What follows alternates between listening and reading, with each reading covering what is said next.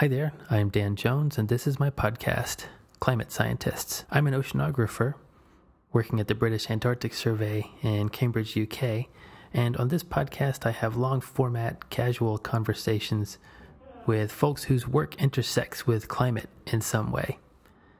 They might be climate scientists themselves, they might be social scientists. So far it's been mostly oceanographers, to be honest, because that's where my network starts. That's how I am connected into the climate research community.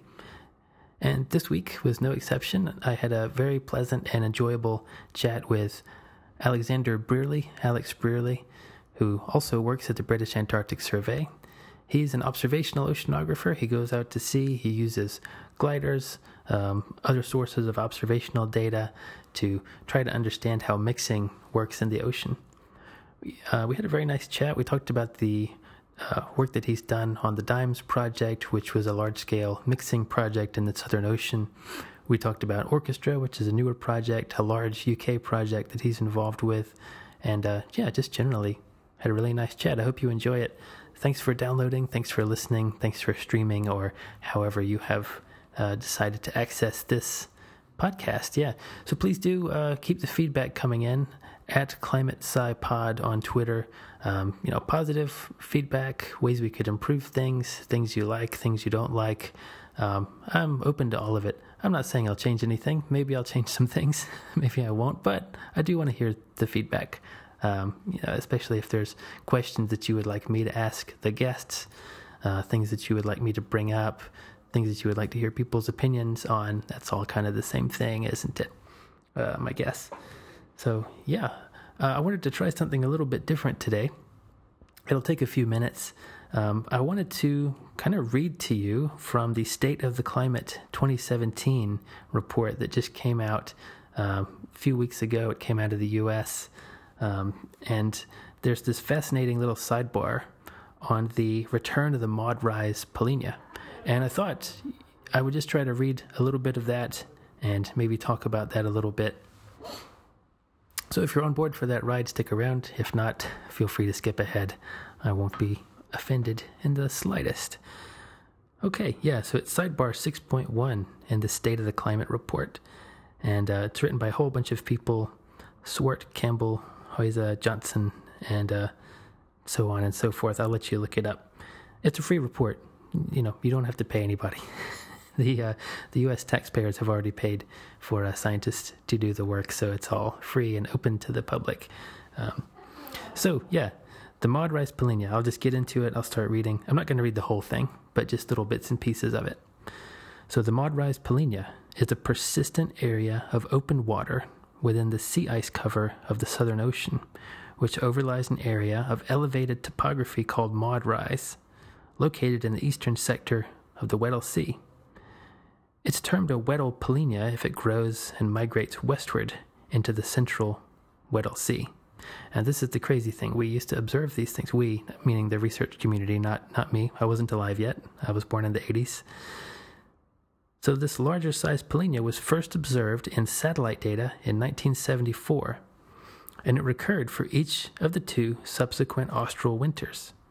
So imagine, people saw this gigantic Polynya, 300,000 square kilometers in size, approximately. They saw this Polynya several years in a row in the Southern Ocean, just as the satellites went up, and they must have concluded, I guess this is a normal thing. We had never seen it before, really, because there had never been satellites before, and there weren't that many ships that went down into the Southern Ocean, into the Weddell Sea. So you can imagine their surprise when it just went away. It just stopped appearing. Its 300,000 square kilometer size meant that it could contribute strongly to the transfer of heat from the ocean to the atmosphere in the winter, and hence instigate dense water production and the renewal of the deep ocean waters in the Weddell Sea. The 1974-76 Polynya may have been responsible for up to 34% of observed warming in the deep Southern Ocean. That's wild. That's really hard to picture. Smaller features, perhaps associated with topographically driven upwelling of warm waters, have been observed subsequently, but a large Polynya had not reappeared until recently, and unexpectedly during austral winters 2016 and 2017. And for an ocean nerd like myself, that was very exciting. And for my whole lovely, nerdy oceanographic community, that was a very, very exciting development. This Polynya, it's back. It's here. Following this Maud-Rise Polynya development in 2016, mid-September 2017 saw the opening of a longer-lived and larger Polynya over the same region. The 2017 Polynya grew quickly, but its size remained quite static at approximately 50,000 square kilometers until 3 November, after which it more than tripled in size over a period of a week. The sudden expansion is possibly the result of a considerable change in atmospheric circulation due to the development of a La Niña in early November, combined with an anomalously earlier spring ice edge retreat. So we're almost to the time of year where this Polynya showed up last year. It's mid-August when I'm recording this. This is going out in a few days, so I guess in about a month we'll see if the Weddell Sea Polynya, this Maud-Rise Polynya, we'll see if it opens up again. Or has it gone away? We're not sure. Nobody knows, obviously. They go on to talk about how they had a few SOCOM floats, the Argo floats that are equipped with biogeochemical sensors, pass near the region where the Polynya occurred, and they go on to talk about some of the properties that they observed. And really, the research community does not know why these Polynyas show up. We have some ideas, there are some theories floating around, and when I say theories, I mean it in the colloquial sense of a hypothesis. Really, to be accurate, I should just call it a hypothesis, right? The research community continues to speculate on the causes of the 2017 Polynya and whether it is related to the 2016 event. It is possible that the 2017 Polynya was caused by persistent subsurface ocean conditions that were initiated during the 2016 Polynya, or it was caused by preconditioning that resulted from anomalous sea ice divergence occurring late spring 2016. So here's a cool idea. Preconditioning mechanisms may include a buildup of subsurface heat, a precipitation deficit caused by prolonged negative SAM, and/or reduced sea ice concentration. So they go on to talk about possible triggering mechanisms, small positive salinity anomalies. Basically, it's a very open question right now, and people have done some interesting work on it, but nobody knows why this thing occurs, why it didn't occur. It's still a big mystery. Global coupled models generally exhibit a greater frequency of Maud-Rise Polynya occurrence compared to observations, and have thus been a very valuable source of information regarding their causes and occurrences. Models suggest a preconditioning is needed by the slow accumulation of subsurface heat over several decades. Heat that would be lost after years of the Polynya remaining open. That might possibly explain why the Polynyas on the scale of the 1974 to 1976 event have not been seen in 40 years. So that's one idea, is that you might need decades of preconditioning before you get giant Polynyas. So maybe we had a few in the 70s, followed by a few decades of preconditioning. Maybe we're having a few now. Maybe after that there will be another few decades of preconditioning, but nobody's sure. Alternatively, models also suggest that increased freshening at the ocean surface caused by increased ice sheet / iceberg melt, for example, may increase stratification and reduce the frequency of Polynya formation. This is not an area that I've worked on directly myself, but I do have some experience with Polynya formation in models because I ran this 1/6 of a degree high-resolution model, and it was pretty easy to get Polynyas there. Giant Polynyas, they would just open up, swallow all the sea ice in the Weddell Sea. I think I mentioned it on this podcast before, but I had this, to me, hilarious plot, which was, it was supposed to be a plot of mixed layer depth, the depth over which the ocean properties are sufficiently uniform, like the density is fairly uniform in that mixed layer. And this plot was it was basically a bathymetry plot, because my model had so thoroughly and completely blown up that the mix layer was all the way down to the bottom pretty much everywhere. So it was supposed to be a mix layer plot. It was a bathymetry plot. Well, how did that go? I think that went all right. Should I just start reading people's papers on here? Should I just pick a paper and read little bits of it? Maybe that's what I should do in these introductions. Yeah, so Alex Brearley, let's get into it pretty quickly. You will hear some road noise when I recorded this. Well, when we recorded this, when we had this conversation, it was a hot day, so I had the windows open. I've said this before on here, but I've decided that I'd rather not bake my guests alive. So if it's hot, I'm going to open the windows, and there's going to be some road noise and some, whooshing. I don't think it's too bad. I hope you don't find it annoying. I hope you find it, reasonably tolerable or maybe even soothing, this kind of just low rushing sound in the background. Yeah, I don't know. I kind of don't mind that sound.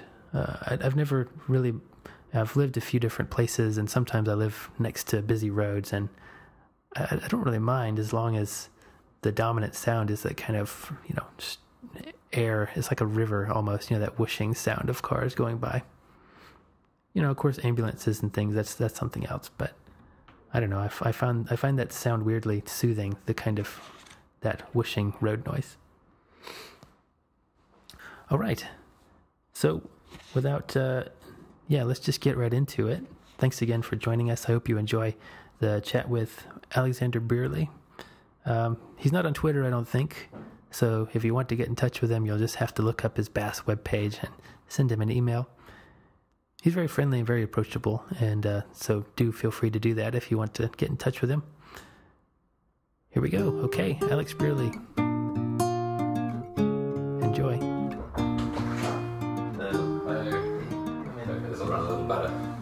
It will. I'm determined. You're determined. Yes. Yeah, that's right.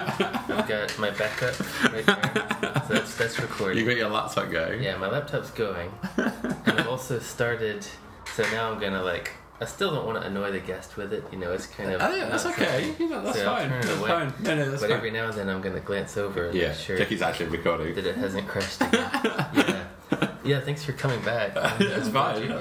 That's fine. It's always nice to chat anyway. So that's cool. You get the second bite of the cherry. Yeah, that's right. We had a really nice conversation last time, and only we got to enjoy it. That's right. Well, there was 30 seconds at the start, I think. Wasn't that's true. I haven't released that. Maybe that's the trailer. I should have penned that. Yeah, I should put that on the start of this one. It's here's the first 30 seconds. The last time we tried to have a conversation before GarageBand crashed. But thanks for before the fight broke out. The fight. The scientific fight. We just got into such a heated discussion that it couldn't go on air, and they never spoke again. Yeah. And it becomes one of those weird, things. I don't think there are a lot of these in oceanography, but when you're first a student, you come into the field and you start saying stuff and maybe making possibly naive comments about, oh, you should work with this person and do that, and then you learn about no, there's a deep history there of these two people don't really like each other or they can't work together. I don't think there's a ton of that in oceanography. Maybe a little bit. No, I don't think there is actually. Yeah. I have had people who've. Yeah, I've had some experience. People haven't got on like that. Yeah, but it's not I would say generally as a field, it doesn't have some of the egos that I think some scientific fields have. Yeah, I saw that there was a bit of that in astrophysics here and there. Right. Yeah, lots of very big personalities and very big personality clashes and things. So I think we're lucky. I mean, I'm sure different folks have had different experiences with oceanography, and I want to hear from them too. But I don't know. I think we're generally speaking, we're a pretty supportive community. We kind of help each other out. We're generally collaborative, and you can find counterexamples, but I think you can find way more examples of people being collaborative and supportive than you. Yeah, I think that's right. I think it is very much that way in this field. I've had a lot of support from people who I've not necessarily even had direct contact with, or not previously worked with, who've just been very generous in their kind of wanting to share their knowledge and Yeah. experience. So I think people they like helping. Scientists like helping each other. Yeah. Generally, and maybe it's because we're kind of. I know there's competition for funding and competition for things, but we're generally working towards the same thing. We want to understand this part of the climate system and the climate system as a whole and how it responds. So, and I guess people can get defensive especially when they're first trying to get established and they're trying to find their niche and where they can contribute, and maybe they feel a bit, and I've felt a bit of that from time to time, just that feeling of I need to get this little piece and corner so that I can make a contribution and be in the community. Yeah, you want to be known as the authority who does X or Y, when you're starting out, I think. There's a big pressure. There's a big pressure for that. It's true. I feel like really following those feelings 100% though can lead you to an unhealthy place. Very much so. Very much so. Yeah, absolutely. So you have to find this balance where you you kind of use that impulse to want to establish yourself, try to use it in a healthy way without letting it tip over into this destructive kind of selfish, greedy sort of feeling and approach towards research. I think I've done okay in striking that right balance. Yeah. But you do have to have some emotional maturity to make that happen. You do, and it can also be kind of a little boring as well if you're like, right, I really want to be the person who does X, and then that can kind of exclude you from defining yourself in other ways in terms of doing other things. So I do a lot of stuff related to turbulence and autonomous vehicles, but I also enjoy general physical oceanography, general observational and modelling physical oceanography as well. So I don't, although I would say that's my specialism, it doesn't define me, I don't think, and I wouldn't ever want that to. I wouldn't want to be just that person. Yeah, that's right. I feel like I've talked about this on here before, but Stephanie Downs has a really healthy attitude.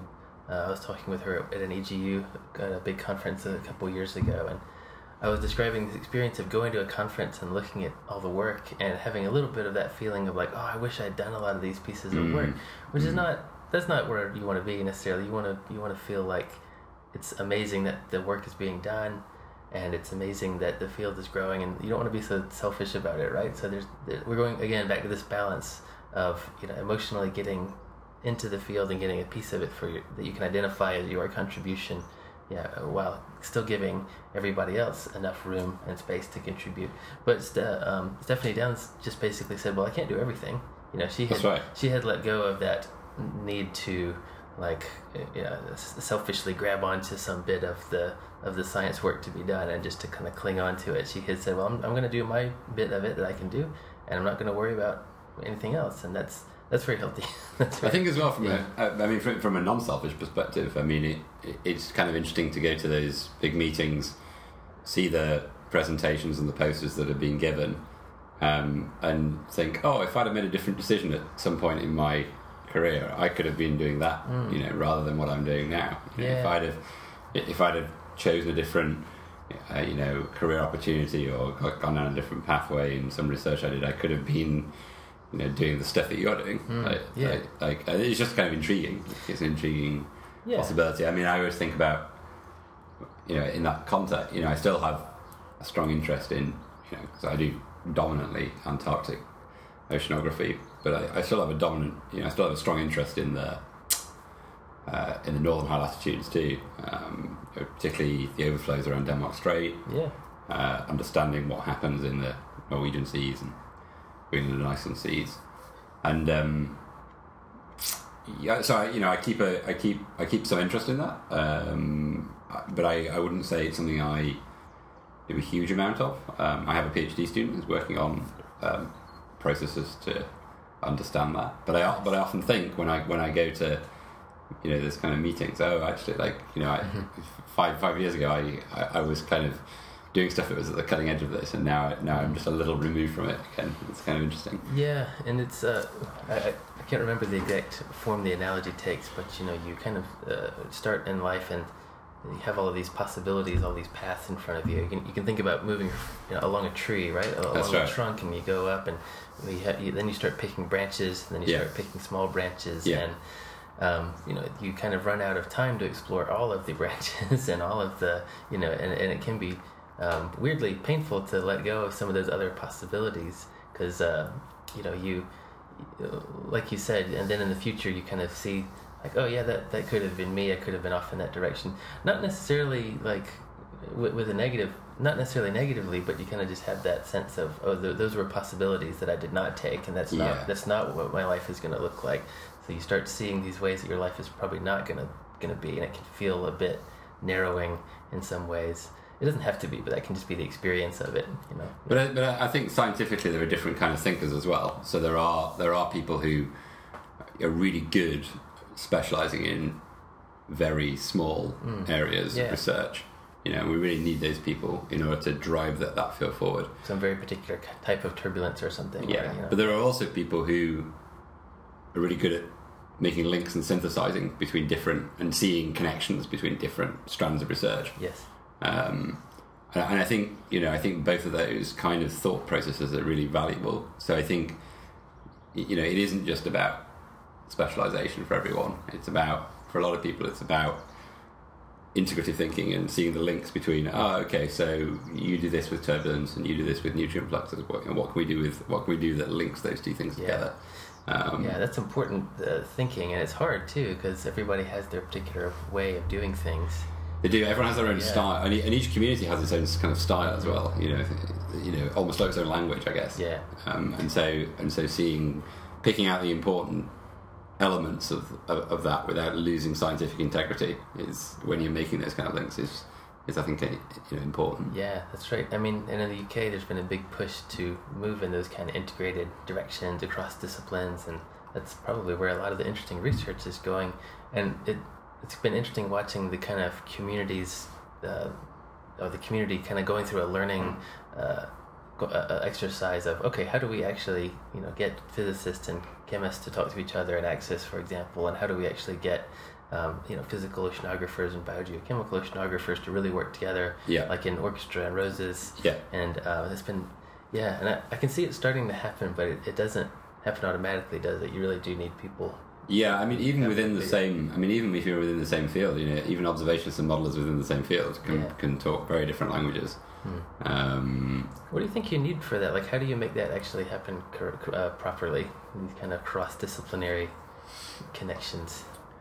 I think there's probably no substitute for personal contact and communication, and that sometimes requires distinct effort on the parts of individuals who are very personally social to drive those kind of interactions, to arrange those meetings, to get those conversations really going. As much as anything, to allow those people to come together to work out what the actual kind of key questions are. It can come together through big questions being asked, where no particular group has kind of monopoly on power, or monopoly on knowledge, I guess. So it might be that it doesn't happen through a kind of blue skies research call, but it comes through a more directed research call. So I don't know.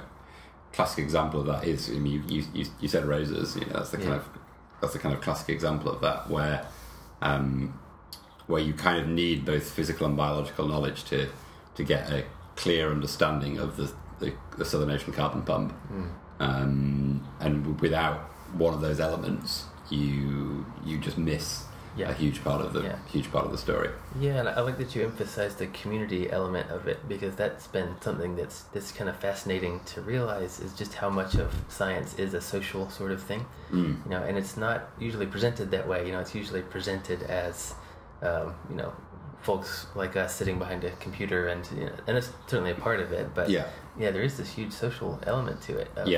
And that's part of why, as good as remote meetings are, and as good as in terms of carbon reduction, as good as like having remote meetings are, sometimes you need face-to-face meetings. Sometimes you need to get people in the same place. They need to go to the pub together. They need to have coffee together. You need these random conversations with people, to strike, not just to have ideas happen, but to have that social cohesion, like to make a socially cohesive group where people know each other and they see each other. That's right. You you can't take away kind of behavioural psychology from any element of work. I don't think, and science is no exception to that. Yeah, for sure. And you say we are often presented as kind of loners who sit in offices and or sit in labs, and make measurements and make very precise things. Yeah, sure, there's an element of that in the job, but one of the most exciting things about being a scientist is that cross-fertilization of ideas between different individuals. So going to meetings and going to workshops and presenting ideas and having those ideas scrutinized in open forum is sure, it can be intimidating, but it's also really valuable, and it's made, and like you say, those social interactions and that social interaction element to it really smooths that process. If you can strike up those kind of interactions. Yeah, for sure. I guess that sort of distinction about the community thing is maybe missed in some popular science discussions, because we really like having these individual kind of heroes. You put up a Newton and you put up an Einstein and a Hawking, and and so folks might have that. When you mention, well, I'm a scientist, they might think of that kind of person. Yeah. And I don't know about Newton. I think Newton sounded like he was fairly antisocial based on some of the biographies I've read. He had a kind of could have an aggressive personality based on some of the things I've read here and there. But Einstein and Hawking were super social, from what I understand. They had lots of connections, and they were very much immersed in that scientific community. Yeah. And they were able to do a lot of their work because they were in that community, which sometimes gets me thinking about, like, there must be lots of folks out there who would be totally capable of doing science and could make really good contributions, but maybe they're just outside of the community. They don't have that access to the community.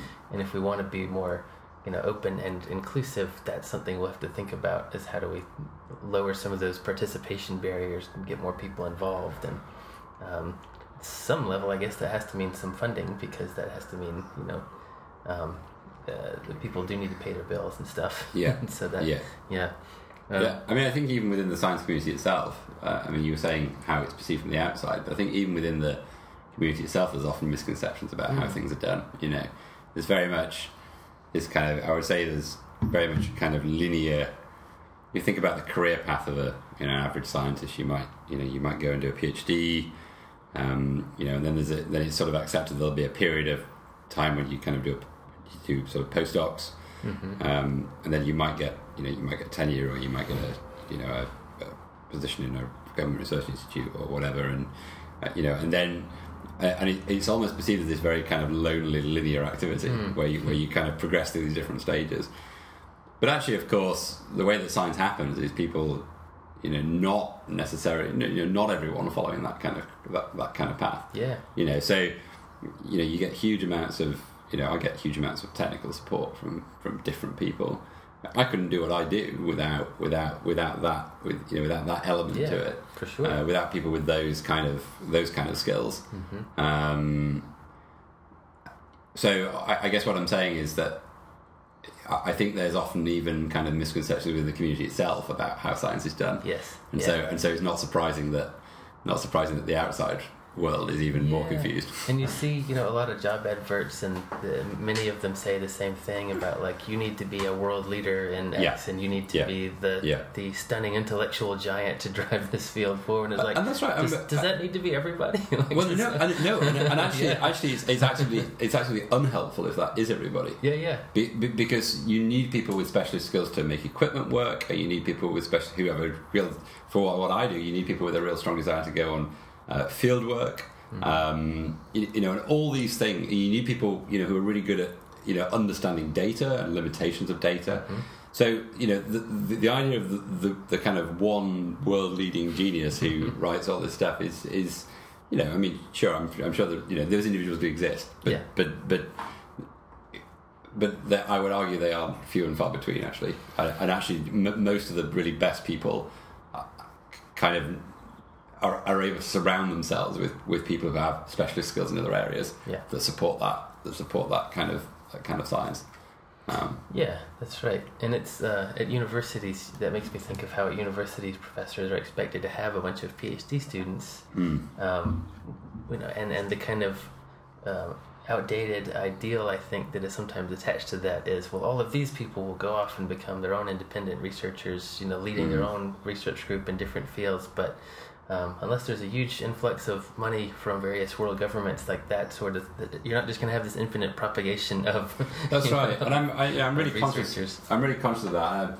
I've actively said to my PhD students, I want you to enjoy what you do. I want you to enjoy your research, but I'm well aware of the fact that you might not go on and become an academic.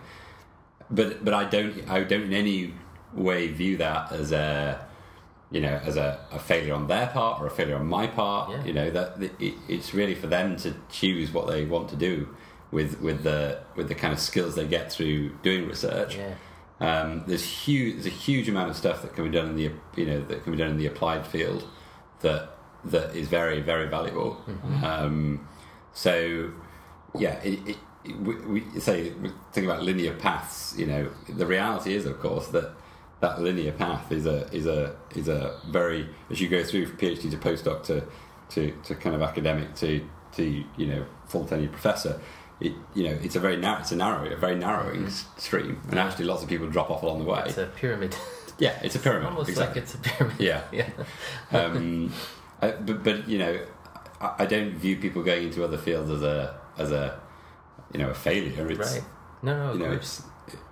It's if you can share at least some of that kind of scientific enthusiasm, scientific aptitude, and thing with them along the way, that's brilliant. Yeah, that's right. Absolutely. So I think we have a responsibility that you've pointed to already to frame that in a healthy way. Is just to be honest about the way the field is structured, like you just said, not everybody is going to end up as a tenured person leading their own giant research group somewhere. It's just that's not going to happen. So it's healthy for us as supervisors and potential supervisors to be upfront about that, and maybe to learn a little bit more about the possible paths that people can take after their PhD, and to kind of help people with that transition if they transition out of academia into something else, to make that a bit easier, because it can be potentially scary if you kind of feel, if you've known this academic sort of thing your whole educational career, to then go out into something that I guess must be pretty different in some ways. I haven't had really any experience in the I mean, I think I think as well I think it can be scary in terms of when you're immersed in this world, you can very easily think, can I actually do anything else? So it can be scary from that perspective. Am I qualified to do anything else? Yeah. And that's one thing that can go with students' minds. The other consideration that they often have, the other concern I guess they often have, is will they be thought of amongst senior academics or as kind of failures for moving off into something else? Are they going to get negative reactions in their own research institute for they went off and did something else? And I've known great people who've gone off and done other things, and it's just the way it is, and I view it. I don't think we should view it as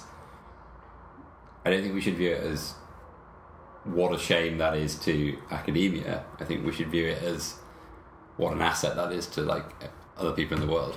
Yeah, absolutely, and hopefully to feel like that we gave those students a really valuable life experience and working experience, during their time with us.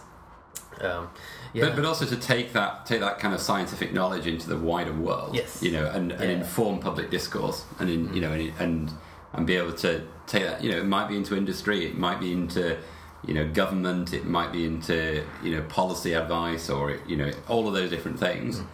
I think anything that clearly you don't want everyone to be forced into that situation at all, but I think when people do move into those other spheres, I think it's just a real kind of asset to those spheres to have people who have that kind of scientific knowledge, because I think there's such a lack of scientific knowledge within public discourse that it doesn't upset me when people go. I find it vaguely encouraging sometimes. Yeah, like, yes, please go out into the world. We need more. Yeah. We need more PhDs everywhere. We just need to, like, yeah, that's right. But you read things in the media, or you read things, and you sometimes just sort of hang your head and go, "Oh my goodness, like how is this? How is this being written?" And I think anything that can translate and improve the standard of that public discourse is a good thing ultimately. Yeah, and hopefully it will. I'm a lifelong optimist, so maybe that's. Yeah, that's the thing. I think that's good. I try to be as well. Sometimes I'm more successful at being optimistic than others. Yeah, that's right. I think. Sometimes I even think I maybe have an unreasonable level of optimism, but I kind of feel like, well, what's the alternative? I mean, you can either you can bias yourself in the optimistic direction, or what? What's the other? Do you just like fall into despair, or do you, I don't know, do you stay angry all the time? Yeah. Maybe you should be angry all the time. I don't know. That's exhausting. You have to take care of yourself a bit. And so you can't just stay angry. I think staying angry all the time is not good for your mental kind of well-being. No. It's very. Ultimately, the only person's kind of emotions you can control are your own. Yeah. And so I think you want to put yourself in a place where you can be personally content, even if you're not content with everything around you. You can kind of, it doesn't sort of cloud your kind of day-to-day thinking. That's true. I guess at the same time that we're learning that it's important to make noise, and to if you want the world to be different, and if you want to see things change, it's okay to. In fact, you should make some noise, and call your representatives and vote and things, and have some pressure on the way that things end up developing, because. I don't know, when I was younger, it was easy to be a little detached from, political things, and I'm not suggesting we talk about politics, but I just mean the process the process of engaging with it or not, like getting in there or not getting in there. I guess that, when I was younger, it was easier to detach from that a bit, but I guess part of what we're learning now is like, no, you need to be in there, like you need to be in the process, because, you do. I mean, I think, as I say, without wanting to get into too much about politics, I do find the whole area of how you communicate with different audiences fascinating. How you put across those kind of scientific messages to different audiences fascinating. How talking about particular messages, whether it be about environmental change or climate or resources, how different audiences with different political opinions respond very differently to the language that's used, and I find that whole aspect of kind of science communication very interesting, and I think it's something that in reality you need a complex and kind of textured message to get across to lots and lots of different people. One of the sorry. No. I was going to say I had a really nice conversation in here with Cameron Brick, who's a social psychologist, and I'll probably do a bad job of summarizing it, but I thought it was so interesting that he's found, well, not just him, but his kind of field has found that people's sense of identity has a huge amount of weight in terms of the decisions they make and the kind of arguments they're receptive to, that people tend to their identity comes first. Their feeling of like, oh well, this is the group or set of people that I belong to. Yeah, that's right. That comes first, and then that makes people more likely to either ingest certain opinions and ideas, or reject others, or find reasons to reject them, because we're really good as humans at like rationalizing anything. We can find ways to accept arguments and to reject arguments. And that's just part of how we work, to get back to that kind of social psychology element of it, and so that it's really identity driven in a big way. So if you're going to talk to diverse groups, I guess, about climate, about science, you have to deal with that puzzle somehow. You have to how do I say something that is going to that's not going to push anybody away, that's not going to make anybody go, oh, those people, I don't want to have anything to do with those people. And you have to deal with it somehow. So you have to go beyond summarizing you could do a really great job summarizing your science or the message you want to get across. But if you have put if they get any whiff of, let's just say somebody who's maybe in the U.S., I'm going to use the U.S. term anyway, like super conservative, if they get a whiff of, oh, well, this person's just trying to get me to agree to, some big government regulation. Yeah. They'll reject the argument, even if it's a good physical argument, they'll find a way to reject it. And if they're an educated person, they might even have more ammo they can use to rationalize and to reject the argument that you're... Yeah. Whether or not their logic is actually good or not is a totally different question. Yeah, I mean, I've had conversations, about this very thing with friends about, I think, maybe this is a little too general, but I think we're generally much better at talking to kind of liberal mindsets than conservative mindsets in science. I mean, in terms of I think that's just kind of unfortunate the way it is. I have spoken to, I've discussed about how you get messages about climate across to different groups, and a lot of it is about framing it in things that people actually care about. Mm-hmm. So the fact that there's nothing. You raise the example of kind of conservatives in the US and kind of antipathy towards climate change science there, but there's nothing inherently to me that when you look at ideology of different groups, there's nothing inherently wrong with kind of climate change as a conservative idea. I mean, in the sense of you're basically kind of trying to preserve and conserve what's there. Yeah. You frame it in terms of national security and all these things. All these things are very valid arguments for doing things. I think it's just that you have to be kind of mindful about how you kind of explain and rationalize particular things and not use language that's deliberately isolating when it doesn't need to be. I think.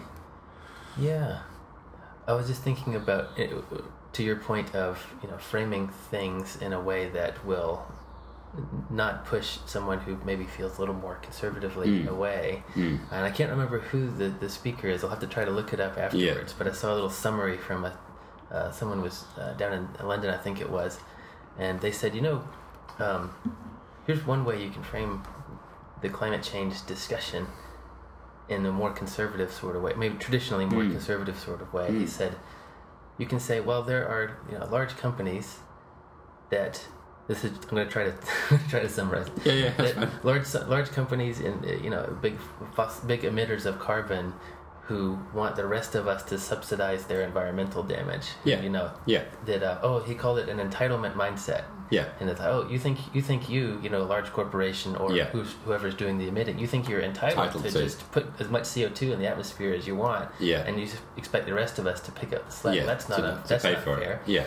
And that gets at one of the I think what is considered one of the more traditional kind of conservative ideas of that fairness, that kind of sense of like not of the assumption of that it's good to try to aim for a reasonably level playing field of not so I thought that was an interesting take on it that I hadn't heard before, saying like why do you carbon emitter think you're entitled to dump so much CO2 in the atmosphere and just put the problem off on anybody else? I haven't really heard that grappled with in some way. It's fascinating. I say that the whole sphere of communication and language around science is kind of just really interesting to me. Yeah. Why do you think it is that we're better at talking to kind of the more traditionally left-leaning or liberal kind of? Why is that? It's hard to say, isn't it? I mean, I guess it's a very dynamic young field generally. Science, it's kind of it's dominated numerically by younger people, I guess. I mean, there are clearly senior academics who I'm kind of excluded from this, but it's dominated by, in terms of numerically, there's lots of PhD students, lots of postdocs, and those young people tend to, I guess, be more left-leaning and liberal in their kind of outlook. I guess as well, it's kind of dominated by people who have benefited from the kind of fruits of more open, kind of liberal, globalized society than possibly some other parts of society. Yeah. So it's very normal for you or me or whatever to be like, right, I'm going to the US next week, or I'm going to Switzerland next week for a meeting or whatever. But for a lot of people, of course, these are not open possibilities. They're much more focused around their local community. They have a much stronger sense of community within those small groups. Yeah. The tightly knit, smaller scale. Yeah. Sort of. So I think a lot of those kind of people just. I think there's an implicit kind of barrier, and I'm not sure if that's institutional within us, or it's kind of self-imposed within that group of kind of, they don't enter the field, I don't think, to the same degree, and so I think that's probably why as well. And so you basically put together a whole group of people who look at things in a particular way, and then it can be very hard to see outside that sometimes. Yeah, and we've gone to universities, and we've had that experience of kind of having to deal with folks from very different backgrounds, and to learn how to ingest perspectives from folks from many different backgrounds, and to us, I mean, in such an international field, you have to deal with folks from all over. So I like your point about how our sense of community ends up being pretty global already. It's very different. It's a very different sense of community. Yeah, I think that's the thing. Yeah, our sense of community is like whoever's doing this sort of stuff anywhere. yeah. It's just a very different way of looking at the world, I think, and I think because the nature of the field is inherently kind of global, it probably attracts more people who view community in that way, rather than who view community quite locally. Because it would be difficult to keep that super local community mindset and to stay, in the field, because you have to move around basically, to stay in a lot of science jobs anyway. You have to move around. You have to go to be willing to move to different parts of your country, or even different countries. And no, that's a good point. And I'm not in this conversation at all trying to slight conservatives on this. No. I can see there are great. I grew up in a small town in the north of England. I see in those kind of communities that there is a really strong sense of people looking out for one another, people's well-being being really important. And this goes down to people going to check on elderly people in their society.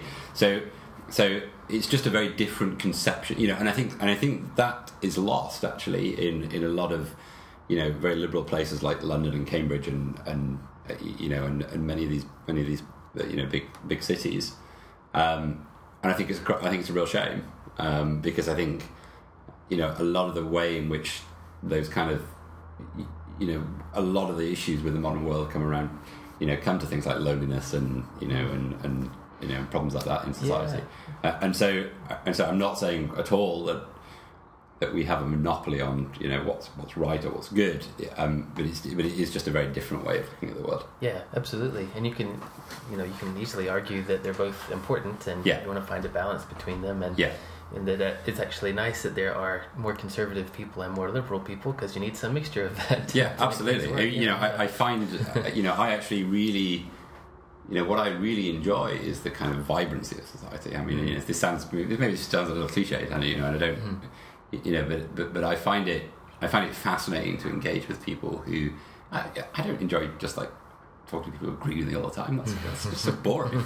It's like just patting each other on the back. I mean, as long as I don't like, I'm not gonna, I don't want people who are. Clearly there's a limit to what anyone will accept as a kind of as kind of acceptable opinions. But anyone who holds a belief that isn't hateful and is sincerely held and rationalised in some way, I'm quite willing to give the time of day to.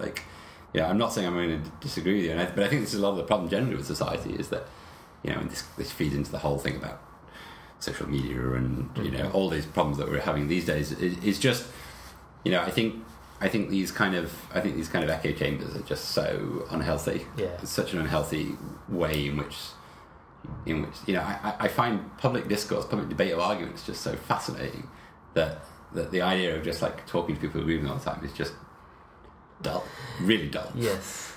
It is dull. Yeah, people get into these echo chambers and they form groups and pat each other on the back, and they don't challenge each other, and they don't question each other's worldview, and they don't make each other think. I've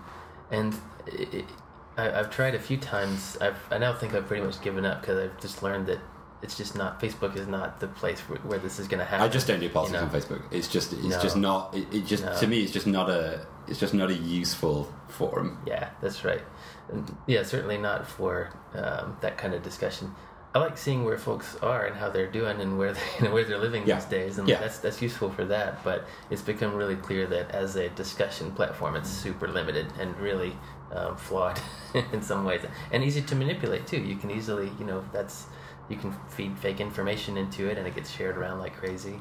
It's interesting. I think if you're going to have kind of reasoned argument, you can either do it through rational face-to-face type discussion, or you effectively do it in long-hand prose. Yeah. Yes. I don't think you can do it in kind of tweets or in short, 20-character things generally very effectively. That's right. I think it reduces stuff basically to sound bites, which inherently become kind of isolating to one group or the other. Yes. That's right. So there's great skill in the old journalism, in the old long opinion piece. I have a lot of time for that. But if I'm going to engage in more active, to and from, to go, I'd much rather speak to someone in person about it. It's much more interesting. That's right. Yeah, I think if you try, because sometimes what will happen on Facebook, and this happened to me some in my when I was learning how bad of a platform it is for this. You'd type out a long something. Somebody makes the comment or you'd ask a question. And you type out a long, thoughtful something. Yeah. You put some real time into it, and you research things, and then they come back and say something that makes it clear, like, oh, they didn't read any of that. They didn't actually look at it or engage with it in any real way. At all. They just saw, oh, it's from this person, and then they just react to it, and they don't really ingest what you're saying. Yeah. And I think as well, I think what it does as well is that it kind of gives you kind of a place to hide behind as well a little bit as well. So, some of the comments you see on there, you would never say that to someone like face to face. Yeah, that's right. Would you? I mean, you just wouldn't, because you'd be able to see the other person's face. You would see the other person's eye, like you'd have that that kind of emotional connection with the person. Yeah. You wouldn't. People say things that are very hurtful. You wouldn't say that to someone like in reality. No. Oh yeah. Well, okay, maybe someone would, but maybe someone who's very emotionally immature would. Yeah. But mature, rational adults, they don't slag people off like that just in rational, like, day-to-day conversation. No. So why would you do it on Facebook? But it gives you the ability to do that, I guess. Yeah, it's like your kind of worst instincts and worst impulses. People feel free to just throw them out there. Yeah. To just put them online. Yeah. Because there's no face-to-face emotional consequence for saying some of these things. Yeah. Whereas, like you're saying, in face-to-face conversations, we've learned how to not just go with those first initial kind of angry impulses. We've learned how to channel those, and we've learned how to temper those. As you get older, you learn how to do that. And I think you get adept at not kind of saying things in a way that just deliberately push people's angry buttons. Yeah, exactly. For no real reason. Like you're not trying to. And it might, it might be something that you feel very strongly, so that, there are certain things that, we all feel very strongly about. But I always try and view it as a conversation, and there are certain things that I would probably be very resistant to changing my opinions on. I'm happy to accept that. But I guess I view some of those things as, well, if I brought someone around a little bit to my way of thinking, then that would be like a good thing. Yeah. On this, or at the very least, made them more empathetic to where you're seeing things from, even if they don't really agree. Yeah, to have another human being go, oh, okay, that's not where I would go with that information, but I could see how one would go, where you've gone with that information, and I can respect that pathway that you've taken, and I can and recognize that as legitimate, and validate you in that way. Yeah, I mean, I had a discussion recently with someone with a friend about this, and this was in the context of the whole kind of identity. We're not really talking about science here, but anyway, never mind. No, it's open, free form podcast. Whatever this is certainly legitimate though. Science is not just the thing that happens in isolation, right? It's true. We got to connect it up with the rest of society. It's true. To do that, we've got to figure out how that thing works. Yeah. but I had a whole really interesting discussion recently about language actually, and about this whole notion that's going on at the moment about identity politics, which I find kind of fascinating in itself. And we had a discussion about the phrase that's sort of going around at the moment a lot about check your privilege. That there are certain groups in society who have kind of been privileged, and I'm actually kind of quite resistant to the use of that phrase, or at least the use of that phrase in a way that's not properly qualified. Because what I worry about with that particular phrase is that it's basically a way of just shutting down the argument. Yeah. If it's just used as a stick, it's not very helpful. Yes, exactly. Yeah. I'm quite happy for people to say things like, think about what you're saying and think about like where you're coming from when you say that, and do you have any actual experience of this? I think those are legitimate questions.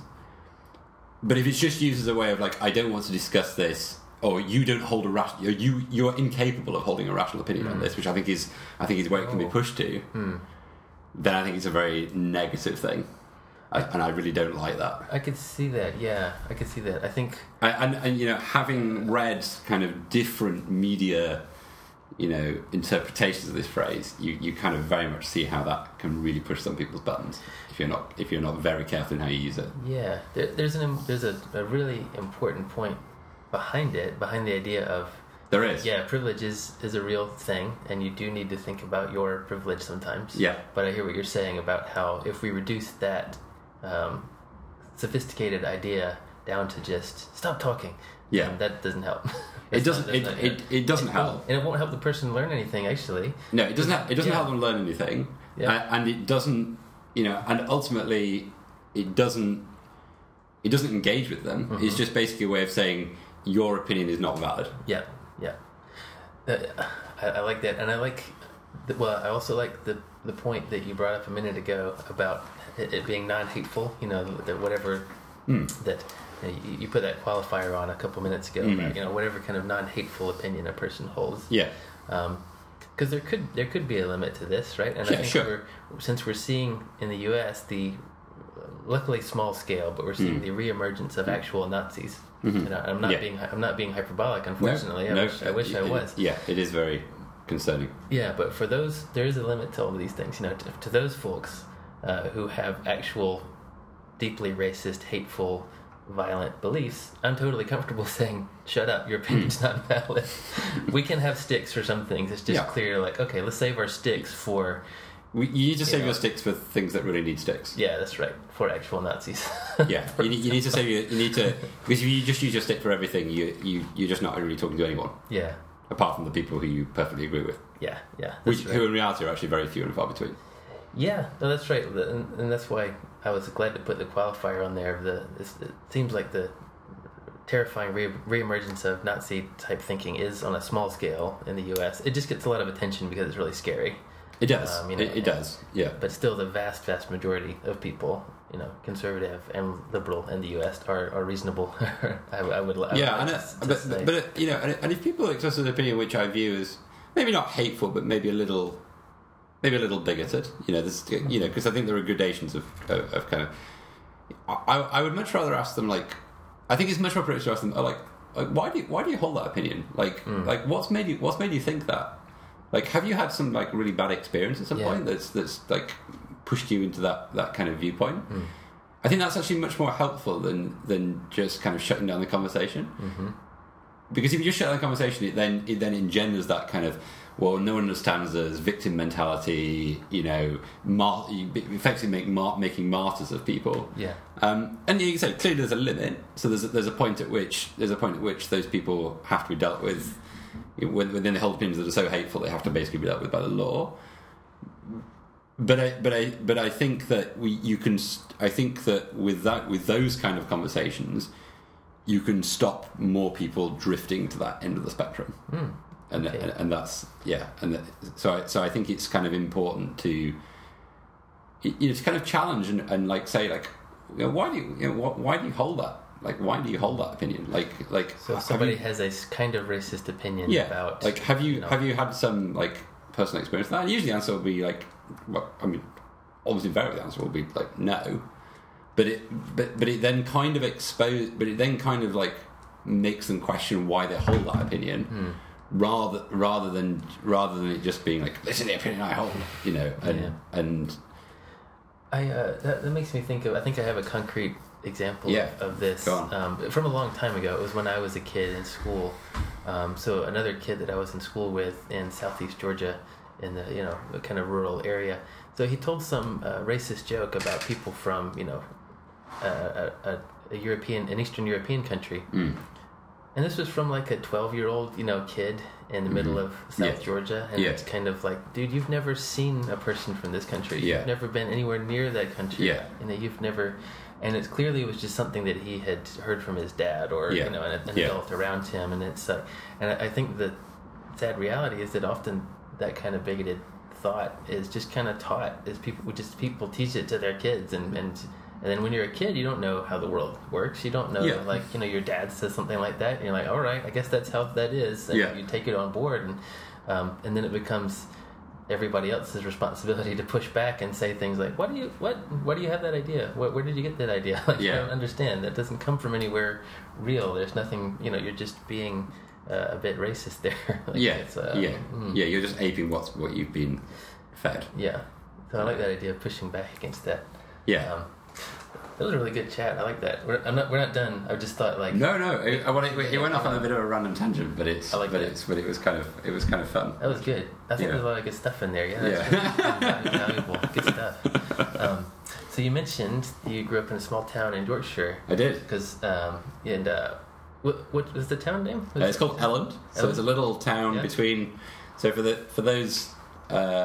People who know anything about England at all, it's a little former mill town that's between two places called Halifax and Huddersfield in West Yorkshire. So this area, I guess, was one of the kind of cradles of the Industrial Revolution, in the early 19th century. So this was where, wool and textiles were kind of made.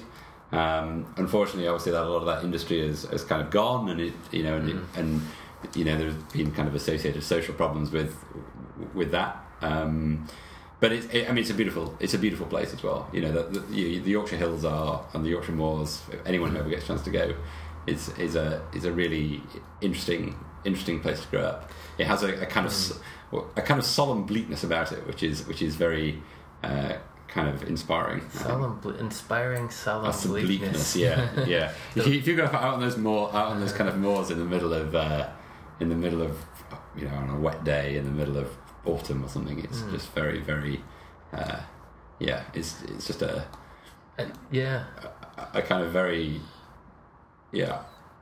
interesting place, shall we say. I've only been past there. I haven't spent any time there. I'd like to spend some time there, but the image that pops in my head when I think about Yorkshire is so I listened to a lot of podcasts. I listened to Patrick Stewart was on one. Oh yeah, he's from Murfield, so he's a few miles away. Pretty nearby. Yeah, and so he talked about this experience of how this is still one of his favorite things to eat is like Granny Smith like a sandwich with Granny Smith apples and cheddar and cheddar. Yeah. Is that a thing? The other thing that's pretty common is like. It is a thing, and the other thing that's pretty common, but like that combination of fruit and cheese seems to be like a so like like fruit cake, Christmas cake. Yeah. With like cheese. It's like a thing. Fruit Yeah. cake with cheese. All right. Yeah. Why not? It's great. It's Sure. great. Like a really nice. Nothing better than like a piece of fruit cake with a big slab of Wensleydale next to it. You know, Nice. it's really good. And he was describing also this idea that it was pretty culturally different back when he was growing up, you know, around World War II. That the accent was super thick, and even the phrases people used, and some of the, like, it was not a different language exactly, but it was different enough that, you know, somebody who'd grown up only in the South would it wouldn't be automatically ingestible to them. They'd have to take some time and like, what do you mean by that? Like, what are you saying? I think that's right. I mean, some of your podcast listeners will probably give howls of protest of like, he's not from Yorkshire, you know. But I mean, I will qualify this and say, like, I've spent most of my life not in Yorkshire, so you know, I grew up there, but I've spent basically since 17, I've basically not really lived there. I imagine it's not as distinct as it was back when Patrick Stewart was. That's probably right. Been a lot more homogenized since then. But it does have its own culture a bit, right? It's very much so, very very very proudly so. You know, it's an exceptionally diverse county, kind of both demographically, but also sort of geographically as well. So, you know, you've got the big cities, you've got, you know, Leeds and Bradford and Sheffield, which are and Hull, which are all very, you know, which have, you know, a lot of that kind of,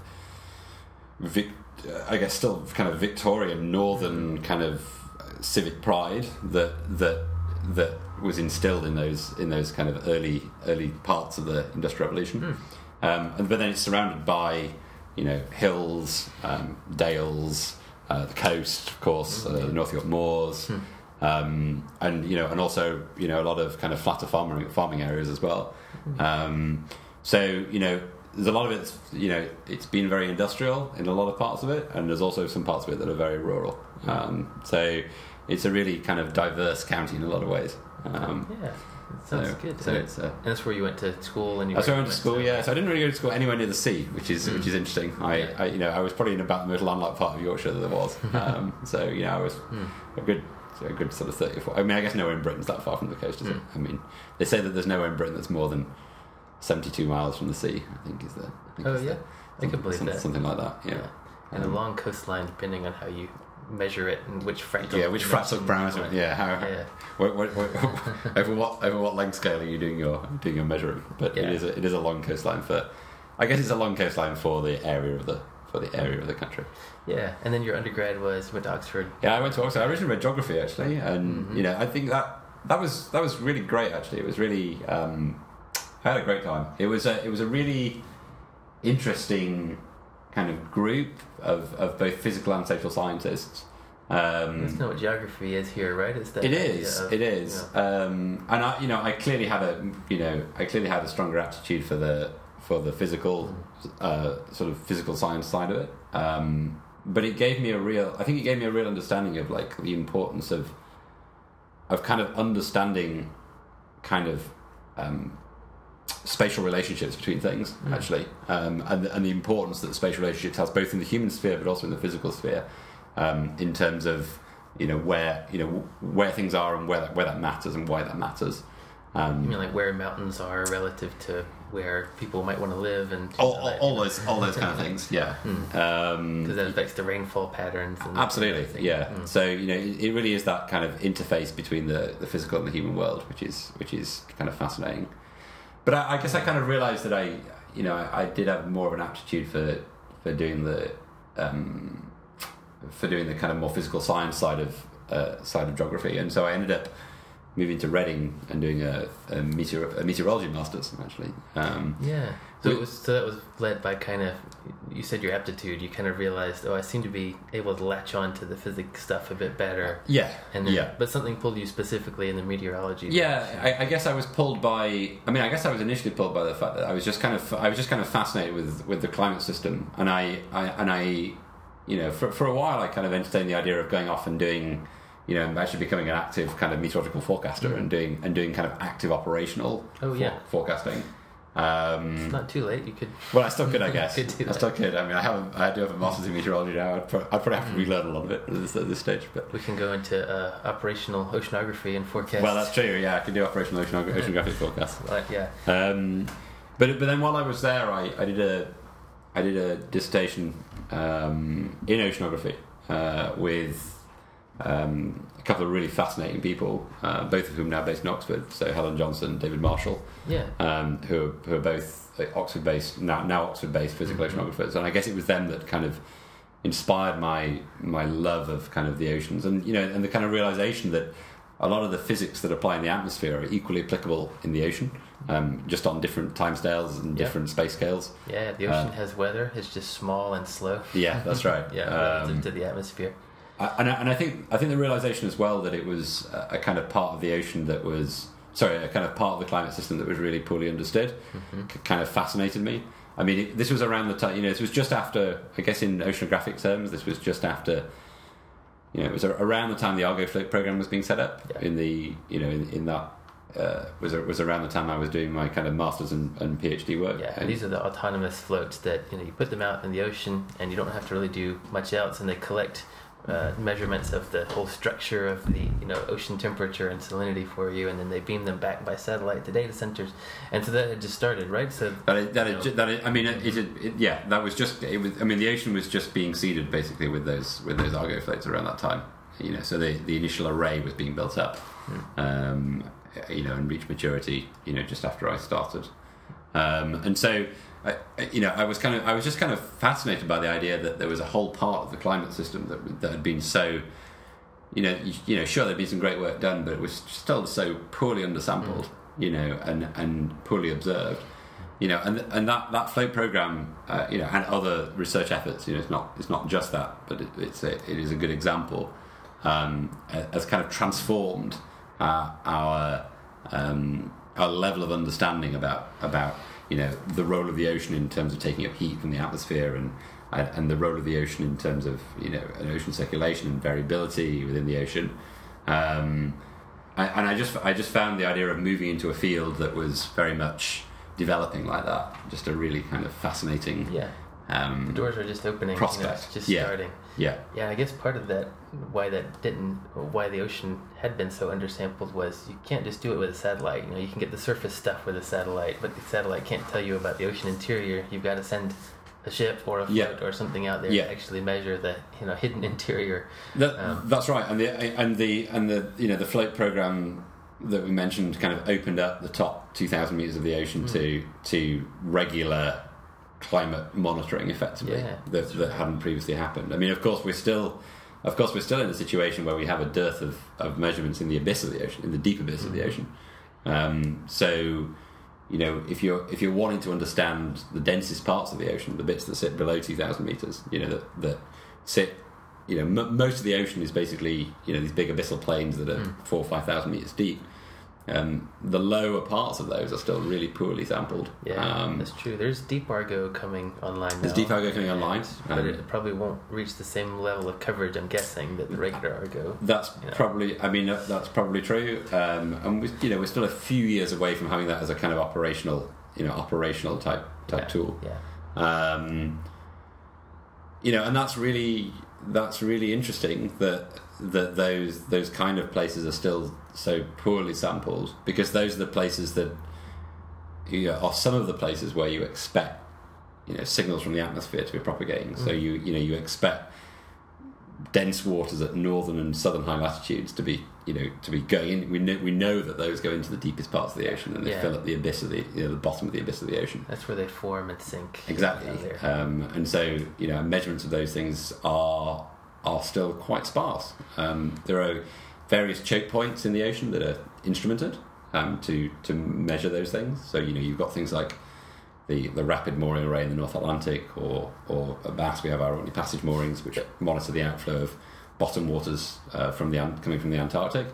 But regular repeated measurements of those things of the properties of the deep ocean are still to some degree quite sparse. Yeah, that's true.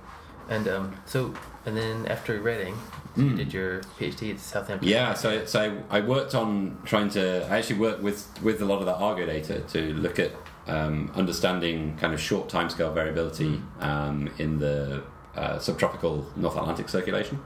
So I guess this was around the time that the rapid array was being set up in the North Atlantic. So this is an array that basically monitors the state of the overturning in the North Atlantic, the system of vertically integrated currents, effectively, that drives heat transport within the ocean. Yeah, and so I was a lot of the work of that north-south transport of that's right, transporting heat from the tropics to the higher latitudes. You know? Exactly, and the return flow, of course, of dense water back southwards again. And so I was kind of using Argo float data to see what could be extracted about the shorter timescale variability of particularly the big gyre circulation in the North Atlantic to get a greater understanding of the kind of high frequency variability in the circulation. Yeah, what did you find out? Yeah, so we found out that basically it's really, really variable on pretty short timescales, which is in line with a lot of other findings about these big kind of ocean circulations that if you go back and measure it once every 10 years, which we often do with these big hydrographic sections, you horribly alias a lot of variability. So it's I found that a completely fascinating kind of thing to do. But I also at the same time I got a particular I love kind of subtropical oceanography, but I got a particular kind of passion for high latitude stuff around that time. So I guess it kind of started when I went to World Oceanographic Institution in the US on a kind of exchange scheme, and I worked with Bob Picard out there, who was a high latitude or Greenland kind of Arctic, I should say, high latitude oceanographer, physical oceanographer, and the kind of I guess my passion for kind of high latitude oceanography kind of started there. The kind of ideas of kind of dense waters forming in those northern high latitudes and spilling into the deep ocean, and what effect, and understand the dynamics of those processes really kind of started at that point. Yeah, that's right. Yeah, both in the around Antarctica and in the North Atlantic. Yeah, you get a lot of heat loss to the atmosphere. It's cold up there. Yeah. So the ocean loses a lot of heat, and that makes the water denser, and it tends to sink down to the very bottom of the ocean. And then it's got to get back up somehow. Some of the for volume conservation reasons it has to get back up, and that makes you. I was just thinking about this morning about how there's that classical kind of picture in oceanography from the 50s and 60s. I think Walter Munk had this idea of, well, you form deep water at the high latitudes like you're talking about, and then everywhere else it kind of in the tropics anyway, there's heat from above that kind of comes down and mixes that. It warms the colder water up, and you get some vertical advection associated with that. So you basically get this slow upwelling everywhere in the ocean, or at least averaged over the entire ocean. That is the to kind of people call it closing the mass budget, which basically is a fancy way of saying, oh well, your water is going down and we need it to come back up. How is it going to come back up? Yeah, and it's been fun to watch this, because this has started really kicking off even since I joined the field, and you as well. This hypothesis that a lot of that upwelling is happening in these really narrow areas, narrow continental slopes and the narrow bathymetry. It's happening these kind of small currents, small relative to the kind of global scale anyway. And there seems to be more and more evidence for that kind of accumulating, that something about the way that turbulence and mixing works, basically the fact that turbulence seems to get stronger with depth. So if you're down in the deep ocean, the turbulence is stronger there. That helps to drive this process of that upwelling, that upward mixing occurring in tiny boundary currents. And so I don't know. So you've been watching that too. I think you've probably had more direct kind of research contact with some of those ideas than I have. Yeah, very, very much so. And and the other big thing as well in that field was, yes, geographically, around ridges and topography, but particularly geographically as well, the kind of realization that this wasn't a kind of worldwide process, but it was that actually a lot of these processes are concentrated in the Southern Ocean. So, you know, that kind of realization kind of led me into a postdoctoral work that really looked at trying to understand those kind of mixing and turbulent processes within the Southern Ocean. So, you know, this was around the time where we were really thinking about how those dense waters got back up to the surface, and it was kind of hypothesized and had been shown in a few, you know, in some studies prior to this, but I guess not quantified in as rigorous a sense as the projects I was involved in. So I was involved in a big international project called DIMES, which actually stands for the diapycnol and isopycnol mixing experiment in the Southern Ocean. So we do like our acronyms as scientists, but they're mandatory now. You have to. Are they? Okay, yeah, I know. I consider them mandatory. But really, that was a big observational program that was and modelling program as well. But it had at its kind of core a tracer experiment that was where effectively what you do is you introduce a synthetic tracer into the ocean, an inert chemical, effectively, at a particular density layer of the ocean, and then monitor how that spreads vertically as it moves. Yeah, vertically and horizontally. And horizontally, yeah. Yeah, that's right. It was deliberately, purposely put at a specific, at a very specific density level. Yeah, like 3 decimal places, I think. Yeah, right? That's right. Yeah. Jeez. And then every few years, or not every few years, but every month. Every year or so. Every year or so, there would be a research cruise that would try to detect, where has that tracer actually gone to, and what can we learn about mixing from where that tracer has. So there were a couple of complementary techniques actually within DIMES. So the tracer experiment was one really key component of it, and what that does is it gives you a really good sense of the kind of vertically and time integrated. So the sort of spatially and time integrated mixing that's happened. It gives you a really good estimate of the mean value, effectively, of mixing that's happening. But of course, alongside that, what you want to do is try and understand the processes that are actually driving that. So you already alluded to the fact that rough topography is really important, and one of the big processes we think that was important in the Southern Ocean as well was, the Southern Ocean is unique in that it's the only place in the world ocean where currents can go circumpolarly all the way around. And so you get this huge Antarctic circumpolar current, which is the largest volume by volume current in the world ocean.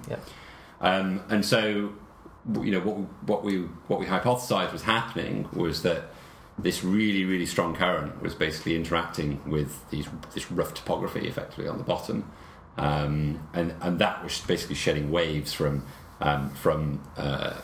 these this rough topography, and those waves were then breaking, and as waves break, of course, they're mixing water from different they're mixing water of different densities. So just in the same way that you've got surface waves on the surface of the ocean, you can get internal waves in the ocean. So between different density layers of the ocean. Yeah, that waves can break not just at the surface, but they can break internally. Yeah, internally as well. Yeah. And so I was involved in excuse me.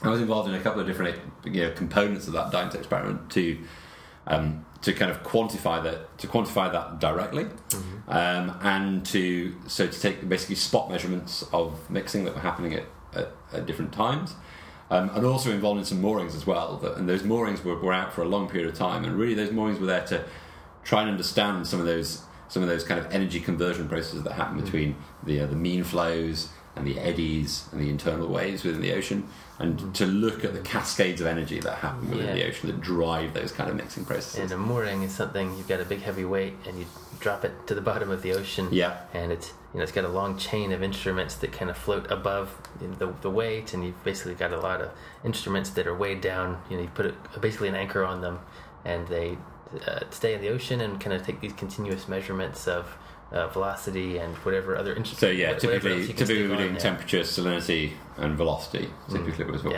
we were measuring. And so time series of a big time series of those, and that's really important because we know that a lot of these, mixing and turbulent processes in the ocean don't happen kind of constantly at all times. They're very episodic. The mixing at any particular location, in time can vary by 3, 4, even 5 orders of magnitude. I mean, it's huge. Yeah. And so getting reliable statistics when you've got a process that's so variable, if you go and sample that once, you can imagine how difficult it is to get a mean number. Yeah, that's right. You could come to the wrong conclusion. Absolutely. To use your word aliasing from earlier, you could just measure it at the wrong time. Yeah. And get, there's no mixing happening here, but maybe you just needed to wait a month, and then absolutely, right, or a day, or a day. Yeah. So those kind of big integrated experiments, like we were doing, that draw on expertise. But in that case, it was mainly from the UK and the US, but draw on expertise of lots of different research groups are really important for kind of tackling those kind of really big questions. I mean, it was really interesting, actually. A lot of what we found, in terms of things like lee wave shedding from topography in the ocean, of course, have been known in the atmospheric community for 50 years. Yeah. But it was unclear, I think, whether how much those processes actually applied in the ocean. That's right. Where they applied. And what the driving forces were behind them, whether they were driven by big mean flows or whether they were being driven by internal tides. Yeah. And until you go out there and measure them, all you can say is that's plausible. Yeah. It seems likely that Exactly. And so I guess that's how I kind of got into that field. And I think using that kind of cutting edge technology to look at kind of turbulent processes then drove me into thinking more about the use of kind of underwater robotics, generally in tackling problems around circulation and turbulence, and kind of bridging that gap between, that we talked about earlier about, how do you bring your number of observations up to a level where you can start saying really useful things about how the ocean's varying. Yeah. And so I guess that's how I ended up ultimately. I was part of that project and got into a conversation with Mike Meredith here, and it was just around that time that that BAS were acquiring underwater gliders. So these are kind of similar to the Argo floats that we talked about earlier, but so similar in size and scale. But the key difference is that you can actually pilot them, so you can actually move them where you want them. So whereas the Argo floats are kind of just free drifting, the gliders will sink to 1,000 meters and then come back to the surface, but you can actually say, I want you to go to this latitude and longitude location. Yeah. Okay, so they're able through a buoyancy engine and being able to move weight around inside them, they're effectively able to make a component, the vertical component of motion. They're able to translate that into a horizontal component, which allows you to move them in a very low-powered kind of way. This up and down seesaw kind of, the sawtooth kind of pattern. Absolutely, yeah, that's right. And so I was kind of just really fascinated to move that, the focus of that research from kind of turbulent processes in the Southern Ocean, in the open Southern Ocean, to kind of more shelf-like processes around, particularly around the West Antarctic. One of the big questions at the moment is, is the degree to which the West Antarctic melting, particularly in the West Antarctic, of the big ice shelves there, is being driven by the ocean compared to the atmosphere. And there's a lot of evidence kind of mounting up that those floating ice shelves that effectively drain big glaciers behind them on the land, that those are being basically attacked from below by the ocean. So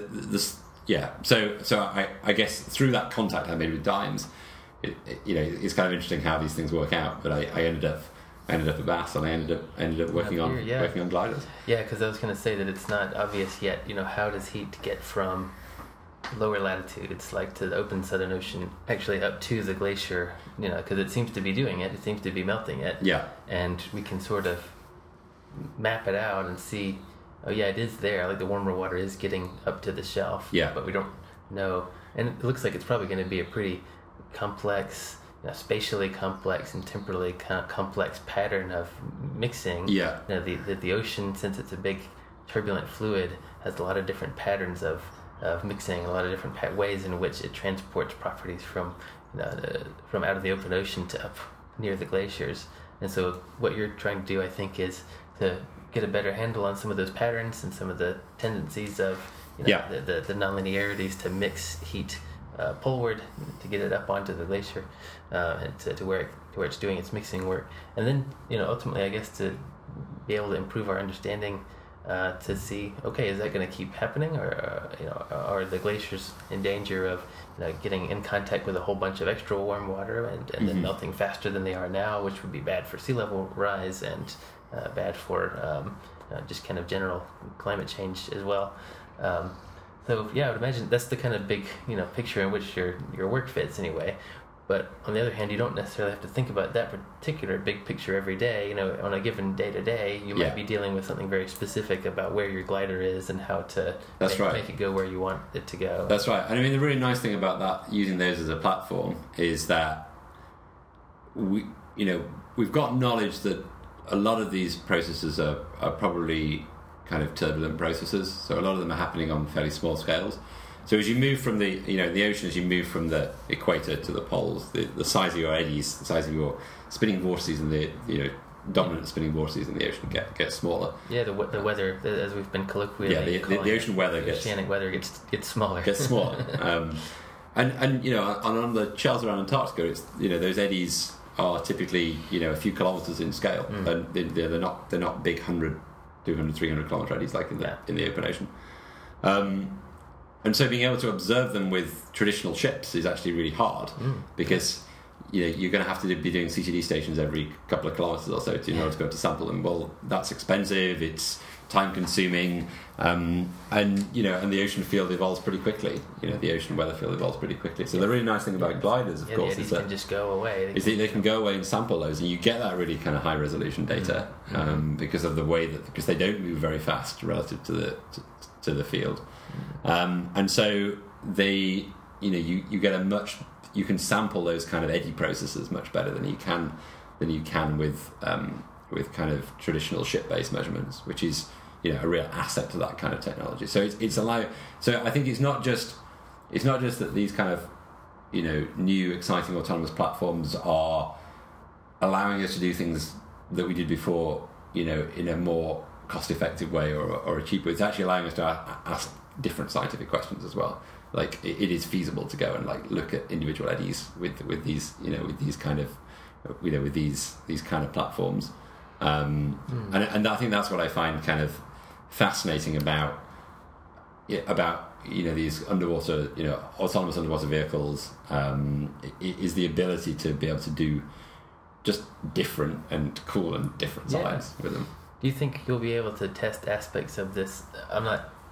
Of this idea about the upwelling being concentrated along continental slopes? I know that's not necessarily part of what you're looking at, but could you kind of, in principle, use your gliders to address that, or do you need a different set of techniques to address this hypothesis of the ocean upwelling? It's happening in these currents connected to the. I mean, there are certainly ways of getting vertical velocities out of gliders. I think the issues always come with. You're averaging over a very noisy time series, effectively. Okay, yeah. It's not impossible, certainly. But I think in reality, you probably need an array of different platforms to be able to get it. Is a deep dive sort of thing feasible? I've heard some kind of half ideas floating around about doing a deep version of DIMES. Well, to put a tracer in the very deep ocean? I guess it would have to be, right? Yeah. If you're trying to test that idea of the upwelling is happening along these along the bathymetry, up the bathymetry from deeper to shallower bathymetry. Yeah. Okay. Yeah. I mean, I think one of the a key place where you could do that would be along a lot of your mid-ocean ridges would be a really good place to test those kind of hypotheses, where you've got internal tidal-driven mixing. Basically, it seems that those kind of spreading ridges are one of the really important places for those kind of upwelling processes. Yeah. So you could envisage doing something where you had a kind of combination of tracer and microstructure experiments along those in those kind of regions. Yeah. So I mean that would be a very cool thing to do. I like your point about you need to pick carefully to try to get a place where you think the signal is going to be bigger than the noise. Yeah. The signal you're trying to measure needs to be bigger than the kind of background variations that are just happening there. That's right. And that's maybe not obvious a priori, before you do it. No, this is always the thing. I mean, whenever we try and plan these kind of field experiments, we of course use the best available modelling that we have to try and sample in a way that we think is optimal. But of course, the models are only as good as the physics that you're putting into them, and so there's always an element of surprise that you can certainly have, and that's part of the joy. That's part of the joy of science. And models aren't always brilliant at those. Like you're right next to a boundary, like you're right at the at the interface between the ocean and the solid Earth, the ridge beneath. Absolutely. Like it can do okay, but sometimes some of those mixing aspects are parameterized or represented in a simplified way. Because most models really can't resolve all of the spatial and temporal scales that you would need to explicitly represent just with like a straight up Navier-Stokes style. Let's solve every grid point at every relevant absolutely. They just don't have the relevant. They don't have all of those spatial scales that you would need to fully describe all the turbulent processes going there. So it would be difficult to use them to tell you exactly where to put the deep dimes, sort of thing. I would think, It would. Yeah. So just put it everywhere and just like just we everywhere do. and see what happens. Yeah, we do what we can. We do what we can. But then that runs into the problem of if you do too many of these transient tracer experiments, then the ocean actually gets noisy with them. Like you fill it with. So I mean, Andy Watson, who's a key, he's a key person for these experiments. Did a lot of experiments with sulfur hexafluoride, so SF6, back in the early 1990s, and there are kind of issues with that, both from the fact that there is a source of that now, and there's a source of that in the atmosphere as well. So you worry about contamination because you're trying to detect minute quantities of a lot of these things. You're trying to detect. I think for the Dimes tracer, the detection. I may be wrong, so people should feel free to howl out in the comments if this is wrong. But I think when I spoke to the scientist, one of the key scientists who was involved with that, the lower detection limit was of this in the equipment they were using was 1 milligram in 1 cubic kilometre of seawater. So 1 cubic kilometre, 1 milligram.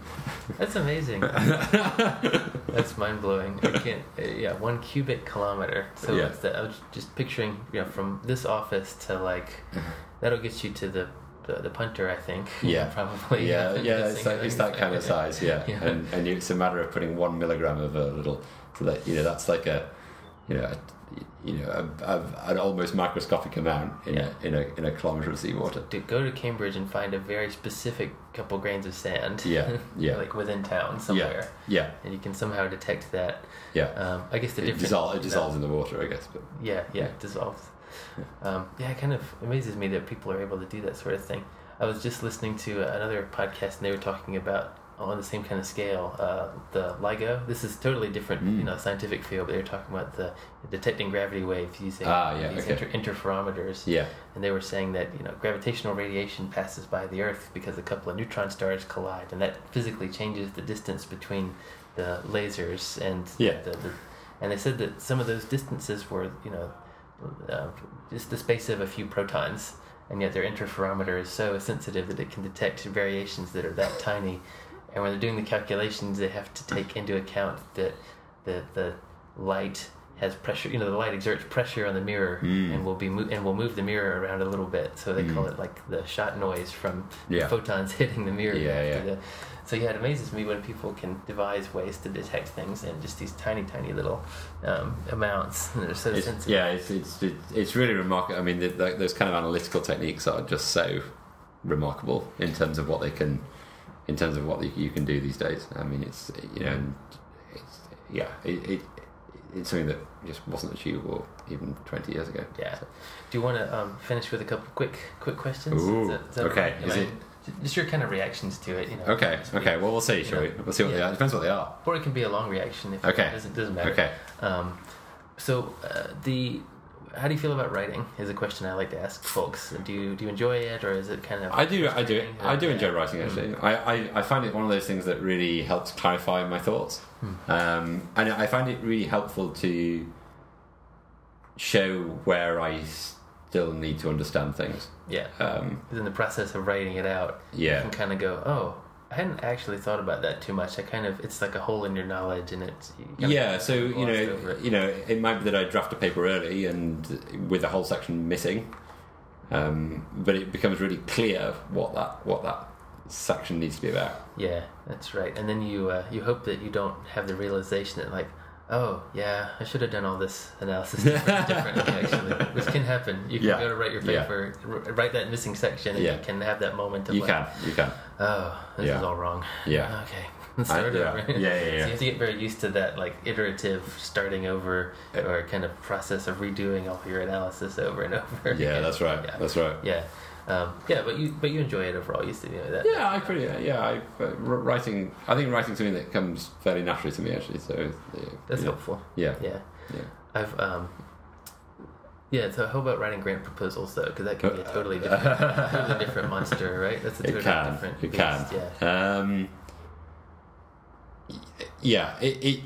It can be trying. It can be very trying, particularly when you know that the chances of being funded are not huge for a lot of things. Yeah, I'm grappling with that right now because I need to write a proposal, and I feel good about the idea. Like I like the idea, and I think it would be really neat to do it, and I'm excited about it. But I'm having to psychologically like prepare myself for spending a lot of time, many weeks on something that probably isn't going to go anywhere. At least not this round. Maybe I'll need to try again another round or two, and you need a healthy mindset, a healthy distance from it. Even while you're working hard on the thing, you have to have a healthy distance from it to engage with it properly. I mean, my feeling about writing grant proposals is that I think that the process of writing them is helpful in terms of clarifying your ideas, in terms of making your science the best it can be, making your ideas the best it can be.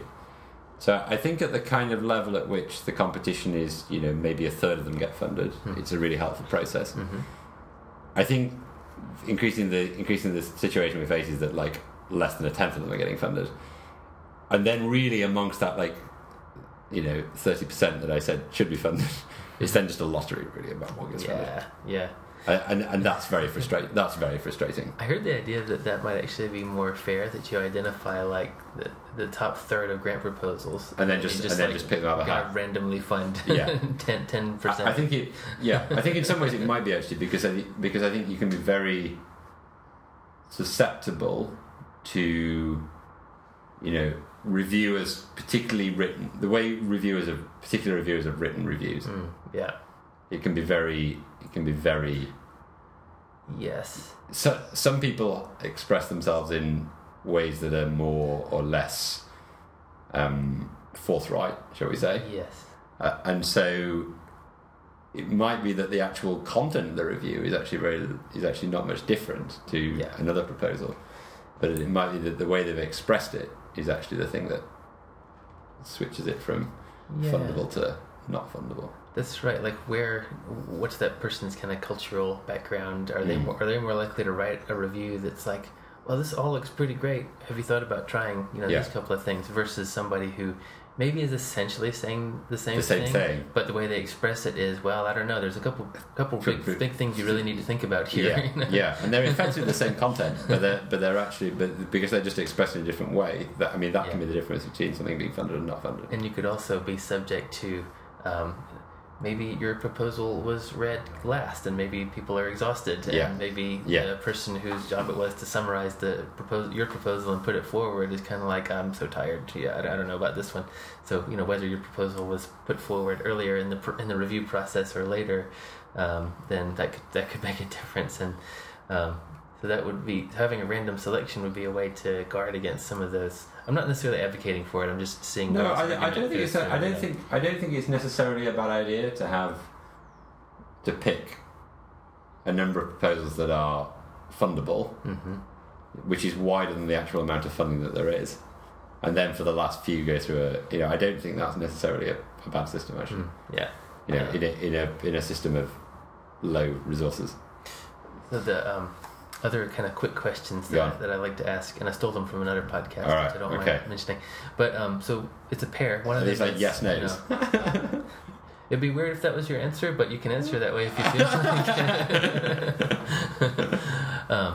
So what's something that it's a pair? One of them is what's something that you hate about your job, and the other is what's something you love about your job. What do I hate about my job? I hate being away for a couple of days and returning to a mountain of email. I hate those days where you don't feel that you actually really do any science. You just do admin jobs. Right. What do I really love about my job? I love engagement with other scientists. I love the field work. Like I love going to sea and being immersed by both the kind of beauty of the Southern Ocean in all its forms, whether that be calm or rough or icy or whatever. And I also just love engagement with people on the ship, both scientists and crew who have great experience of great stories about the ocean.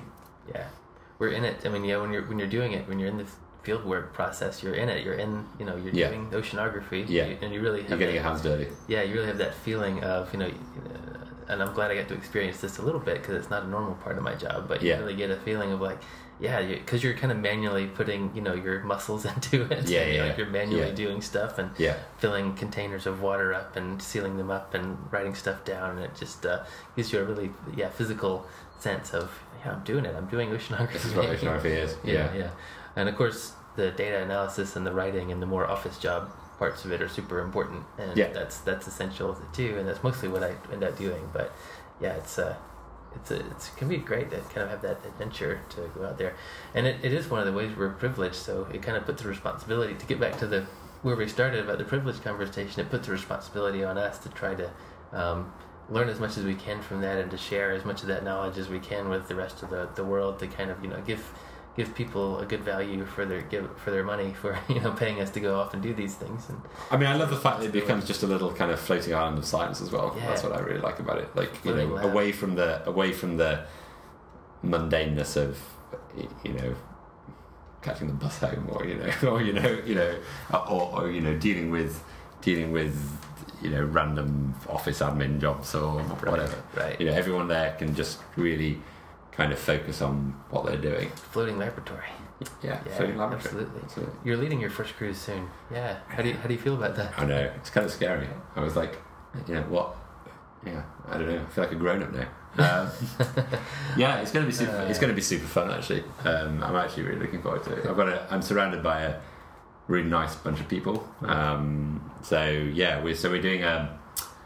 doing one of BASA's long term hydrographic sections south of South Georgia. So these are the big kind of yearly sections that we occupy to look at ocean properties in the Southern Ocean. Yeah, you go look at the same part of the ocean every year. That's right. That way you get a nice long record of here's how this bit of the ocean has changed over the past. That's right. Few decades. So we're doing that, but we've also got it's an exciting cruise because we've also got some mooring deployments happening at the same time. So we talked about mooring strings earlier in the conversation. Yeah. So our moorings that monitor the densest waters coming out of the Antarctic, the bottom waters. So those are being brought up and the data downloaded and the instruments turned around and put back in the water for another year. So that'll be a really turned around just means you done whatever maintenance you needed to do to it, and then you rebattered them back in. Yeah, rebattered them, check the calibrations, all those kind of things, and then check the instruments are still working, put them back in the water. It's good that you said you've got a good group of people, because I imagine, I haven't been in this situation of being the PSO, but I imagine often when you're in those leadership roles, I get the feeling that the best thing you can do is just try to surround yourself with good people and ingest their perspectives and try to, I've used that word a lot in this podcast, but try to take their perspectives on board, and to sometimes you will have to just make a decision, right? About we're going to do this or we're not going to do this, and that will fall on you sometimes.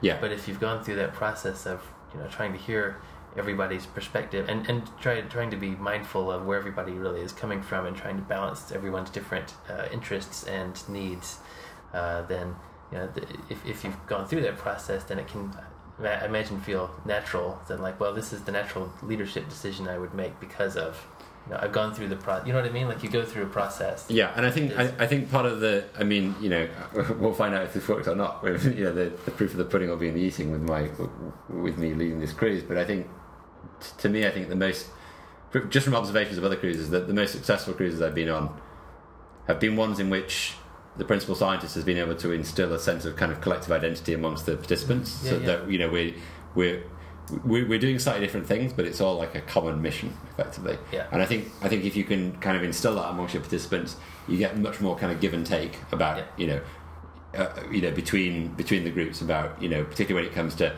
because inevitably things get time pressured and things get there's a big storm and it cuts 2 days off the science. Who takes that hit. And so I think if you can instill a sense of like adventure and kind of excitement about the cruise as a whole, it makes it a much easier pill to swallow if you're asking people to, if you have to ask people, you're going to have to cut a bit of your science, you're going to have to cut a bit of your science, in order to get the thing done. That's right. And I imagine some of it is expectation management as well. You kind of, early on you say, here's what we're going to do, but if this happens, or if we lose a few days here from storms or whatever, then we'll need to think about making this kind of decision. You kind of map it out beforehand. Yeah, you do. Yeah, you do. Give people, instead of just dropping a complete surprise on them. You can't prepare for every single possibility, but you could try to do some of that mapping beforehand. Yeah, that's right. Yeah, so how do you instill that sense of identity in a group of people? I was imagining a few ways to do it wrong. But kind of demanding it is a way to do it wrong. I demand that you form a cohesive unit and have a single identity, sense of identity. And, I actually think one really helpful way is to actually take a good number of PhD students along on a cruise, because I think the kind of nice thing about that is that they don't come really with a set agenda often in the same way that senior scientists do on cruises. Because they may be only tangentially involved with the project or whatever. They have a little bit of a better sense of, they view the cruise as being a kind of end in itself, if that makes sense. Yes. Whereas if you're a senior scientist and it's just one component of kind of something else that you're doing, then you can end up being very narrowly focused.